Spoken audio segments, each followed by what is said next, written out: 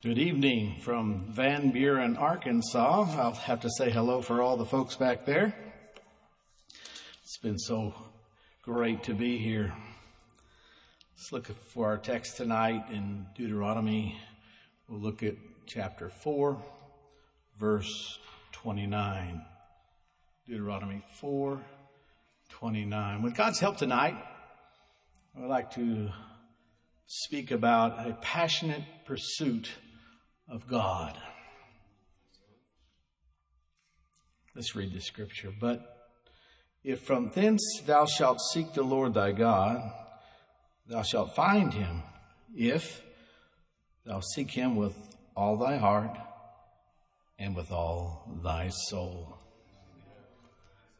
The children of Israel had a promise here. We have a promise here tonight. We have a promise from God. If we want to find him, he's not hard to find. Seek him. He'll be found. We do it with all our heart. We do it with all our soul. God's here. The promise was, thou shalt find him. But we have this word, this one little word. Remember when you were growing up and your mom or whoever would say, if you clean your room, you can do whatever. If you finish your homework. You remember that? Well, there was a condition. And there's a condition here that we have to give to the Lord. Well, what does he ask of us? He asks us to do with all. Do with all our heart. Seek him with all our soul. And he'll be found.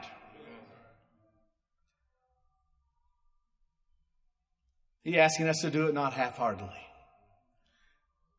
There, at home, I live by the golf course, and there's always fascinating. There's a mid-80s. I think he told me last time I talked to him, he was about 87 years old, and a man that plays golf there, and he loves golf. And he's loved golf his whole life, and he plays fast.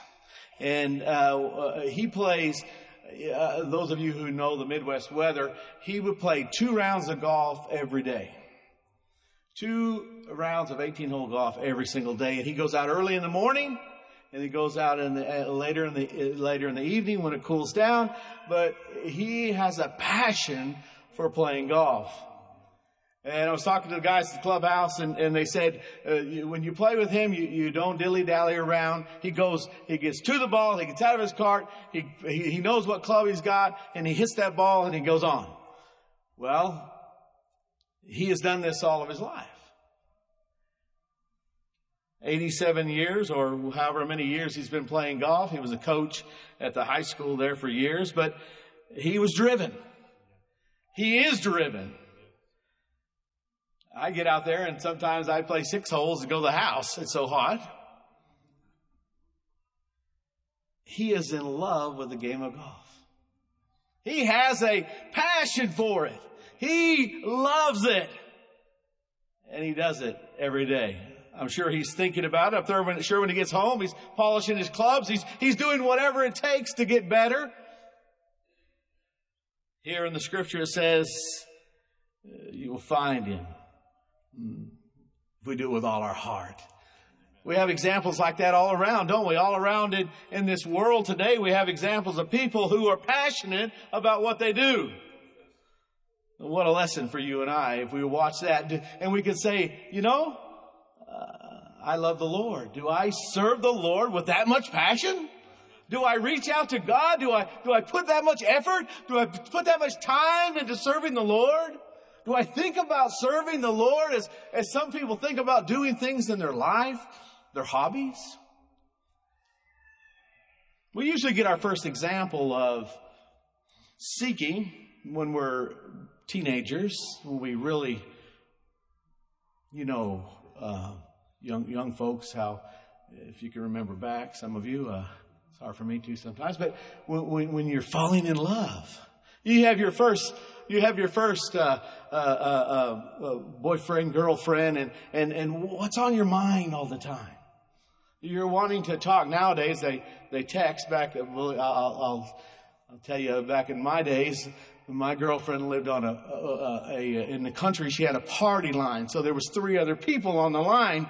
So you had to kind of watch when you called, because their phone was ringing. If you called her at midnight, their phone was ringing too. They might get up and listen.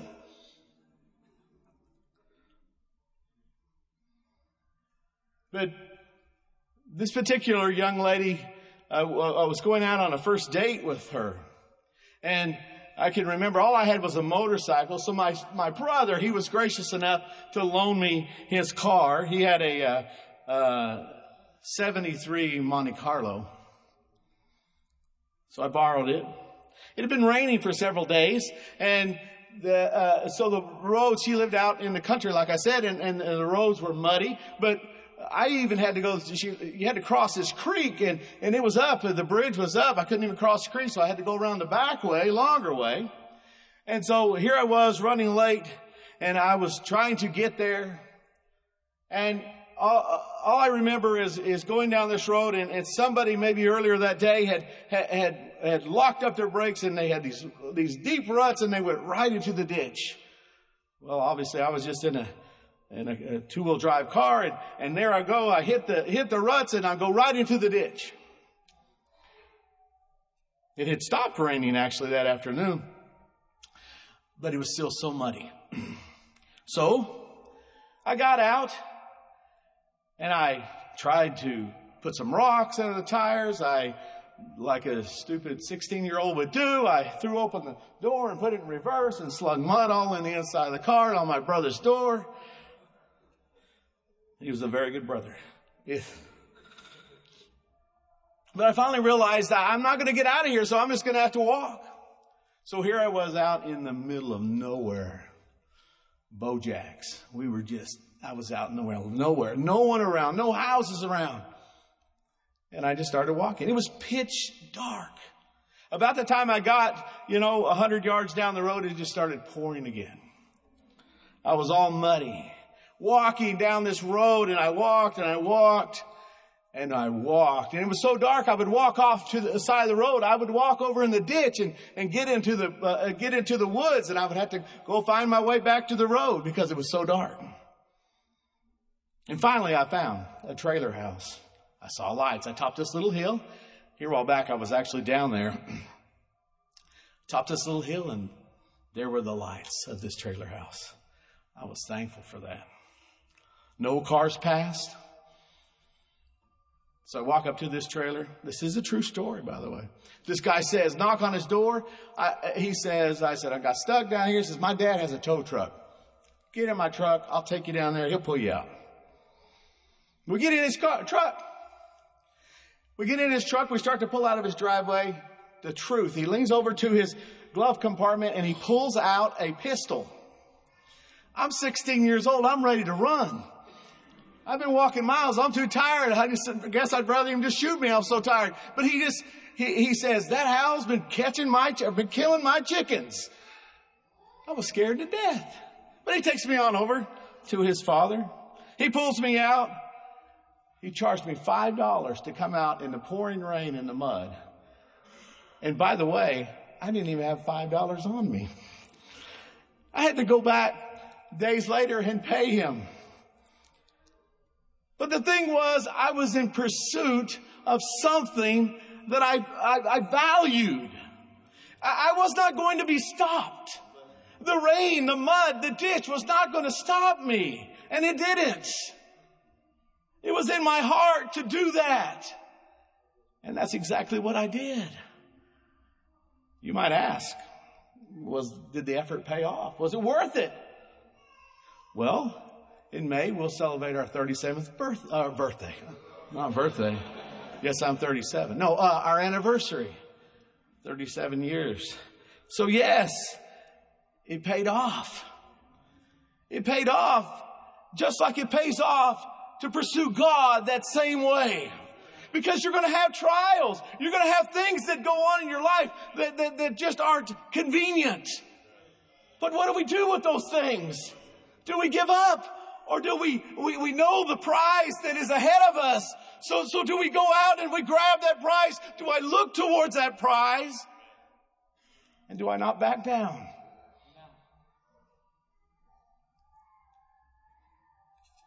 She was worth it.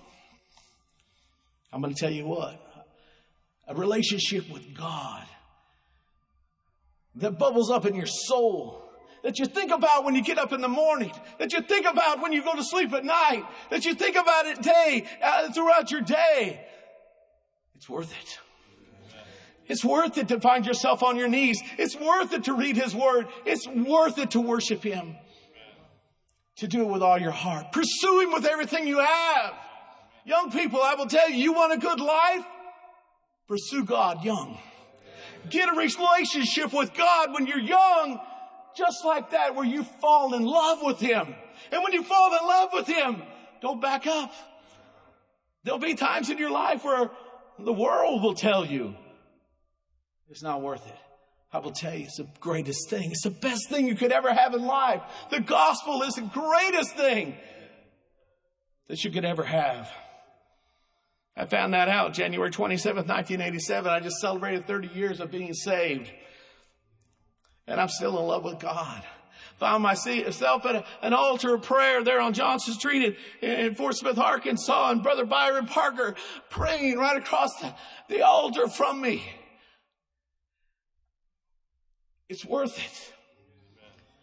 It's a value. It's the greatest thing you could ever have. Matthew 6:21 says, for where your treasure is, there will your heart be also.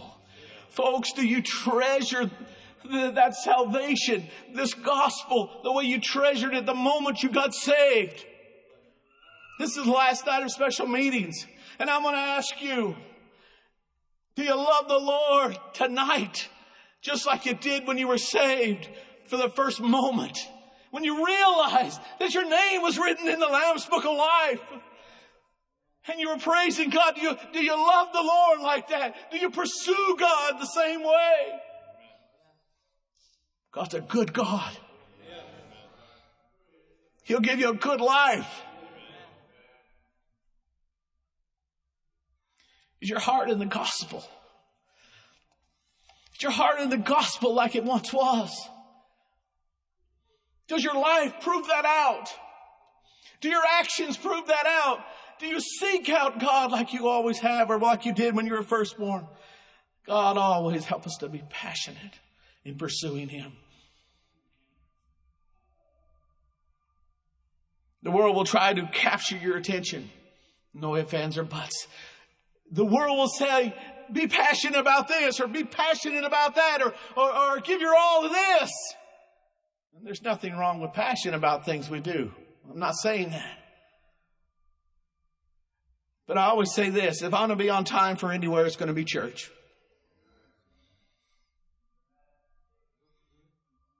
If I'm going to read anything, and I do, I read the Word of God every morning before I read anything else. And that doesn't get us to heaven. That just says, God, you're first. I'm going to put you first in my life. I'm going to do what's right before you. I'm going to let you take care of me, but God, I'm going to passionately pursue you. We have a story there in Luke about the prodigal son who seemed to acquire a passion for the world and for sin. And he devised this plan and he said to his father, I want my portion. I want my part. And he goes out in a few days and he goes and he leaves. And think about this. The sin in his country wasn't even good enough for him. He wanted to go to another country to see maybe how they could sin a little better than he was, when he was sinning there in his own country. He had to go to somewhere else to find out, do you sin any different? Can I find anything greater in sin? He had a passion for it. We know people like that in the world today. They're looking for the next high. They're looking for whatever because they're so empty in their heart. There may be some of you here tonight just like that. God's the answer. God's the answer. But he found out that he was into an empty pursuit. He would go and try to get his hands on it. But it's like that bar of soap. It gets away. But finally he recognized, young folks, I'm going to tell you, I did a sermon here a while back about the old timers, and I named some of the old timers in a sermon that influenced me in a positive way, people that I watched, some of which I was there just moments before they passed away. You want to talk about something that they had. Something that they had that was the greatest thing in all the world, and they held on to it tight right up to the end. Get a hold of the gospel like that. Get a hold of God like that. And when you get a hold of God like that, hold on to him tight. Get a hold of him. Finally, this young man recognized that in his father's house was everything he ever wanted. Everything he ever dreamed for was right back there where his father was. And aren't we thankful? Aren't we glad that God is passionate about pursuing the lost? 2 Peter 3:9 says, the Lord is long-suffering to usward, not willing that any should perish. God suffers long for the lost. He suffers long in calling them out. I will tell you a story here that years ago, I've been in outside sales for years, and so my schedule is flexible and I'm all over the place. And there was a young family that came into our church there on Johnson Street. Well, first it was just this young man, and he brought his daughter with him one night. And he came and they sat on that little bitty pew, the last pew there, and they just came and weren't there very long, and they left, and every once in a while they would come back. And so we found out where they lived, and finally their children started coming to Sunday school. They had 4 children. And I got to talking to him, and they had been hurt. They'd moved there recently from another state, and they'd got hurt in the church that they were attending. And his wife was just, I want nothing to do with it. I don't want anything to do with God. I don't want to do with nothing. I don't want anything to do with church. Nothing. But you know, God laid that little family on my heart for years. And so while I was out in my daily running around, God would just prick my heart and say, go by the butler's house. And so I would go by the butler's house, and I'd knock on their door, and I would say, hey, and and they would come. I would talk to them. Go on down the road. This went on and on and on. Finally, one day, it was in the wintertime. It was getting dark early. It was about 5 o'clock in the afternoon, and there again, my day was ending, and the Lord says, go by the butler's house. And I had a conversation with God. I said, God, I'm going to look like a fool. I've been by there so many times, but I'll do it. You see, little did I know that God was in pursuit of this family. He was just blessing me with just to be able to be a little part of that. And here I was fussing about it. So I go to this house, knock on the door. The door opens up. The kid said, hey, Brother Donald's here. The dad, which drove a truck at night, he comes out of the bedroom with tears coming down his face. He comes up to me and hugs me, and he says, how come every time God's speaking to my heart, you show up at my door? You see, folks, God is passionate about the lost. God is passionate about seeking out those who have backslidden, because his word says he doesn't want any to perish. A little extra bit of that story. This young family came back and gave their life to the Lord. Not in our church. But when we moved to Van Buren, which is right across the river, And we were renting the church there in Fort Smith for quite some time. Brother Bob, I was helping him with that. And they were going to sell the church. And Brother Bob calls me one day. And he says, this Butler guy, don't we know him? I said, yes. That's the guy we know. He bought our church. He bought the Johnson Street Church. He now has a church in our old church. God is a wonderful God. Well, He does more than I could even dream. Can you imagine that God would put that all together? Can you just imagine that God could do such a thing? God is good. You are in the right place tonight. You are in the right church tonight. Tonight, God will speak to your heart. If He spoke to your heart, please come. Please don't pass it up. Please come. If you're here tonight and you felt like maybe I'm a little bit that way, I just really don't serve God like I used to, like I once did. Come. Oh, God's merciful. God is merciful. If you're lost here tonight, you are in the right place. You have come to church at the right time. Tonight is your night. Come, let us stand. Let us sing a song, but let us pray together around these altars of prayer. Let us pour out our hearts to God. He's a merciful God. He will help tonight.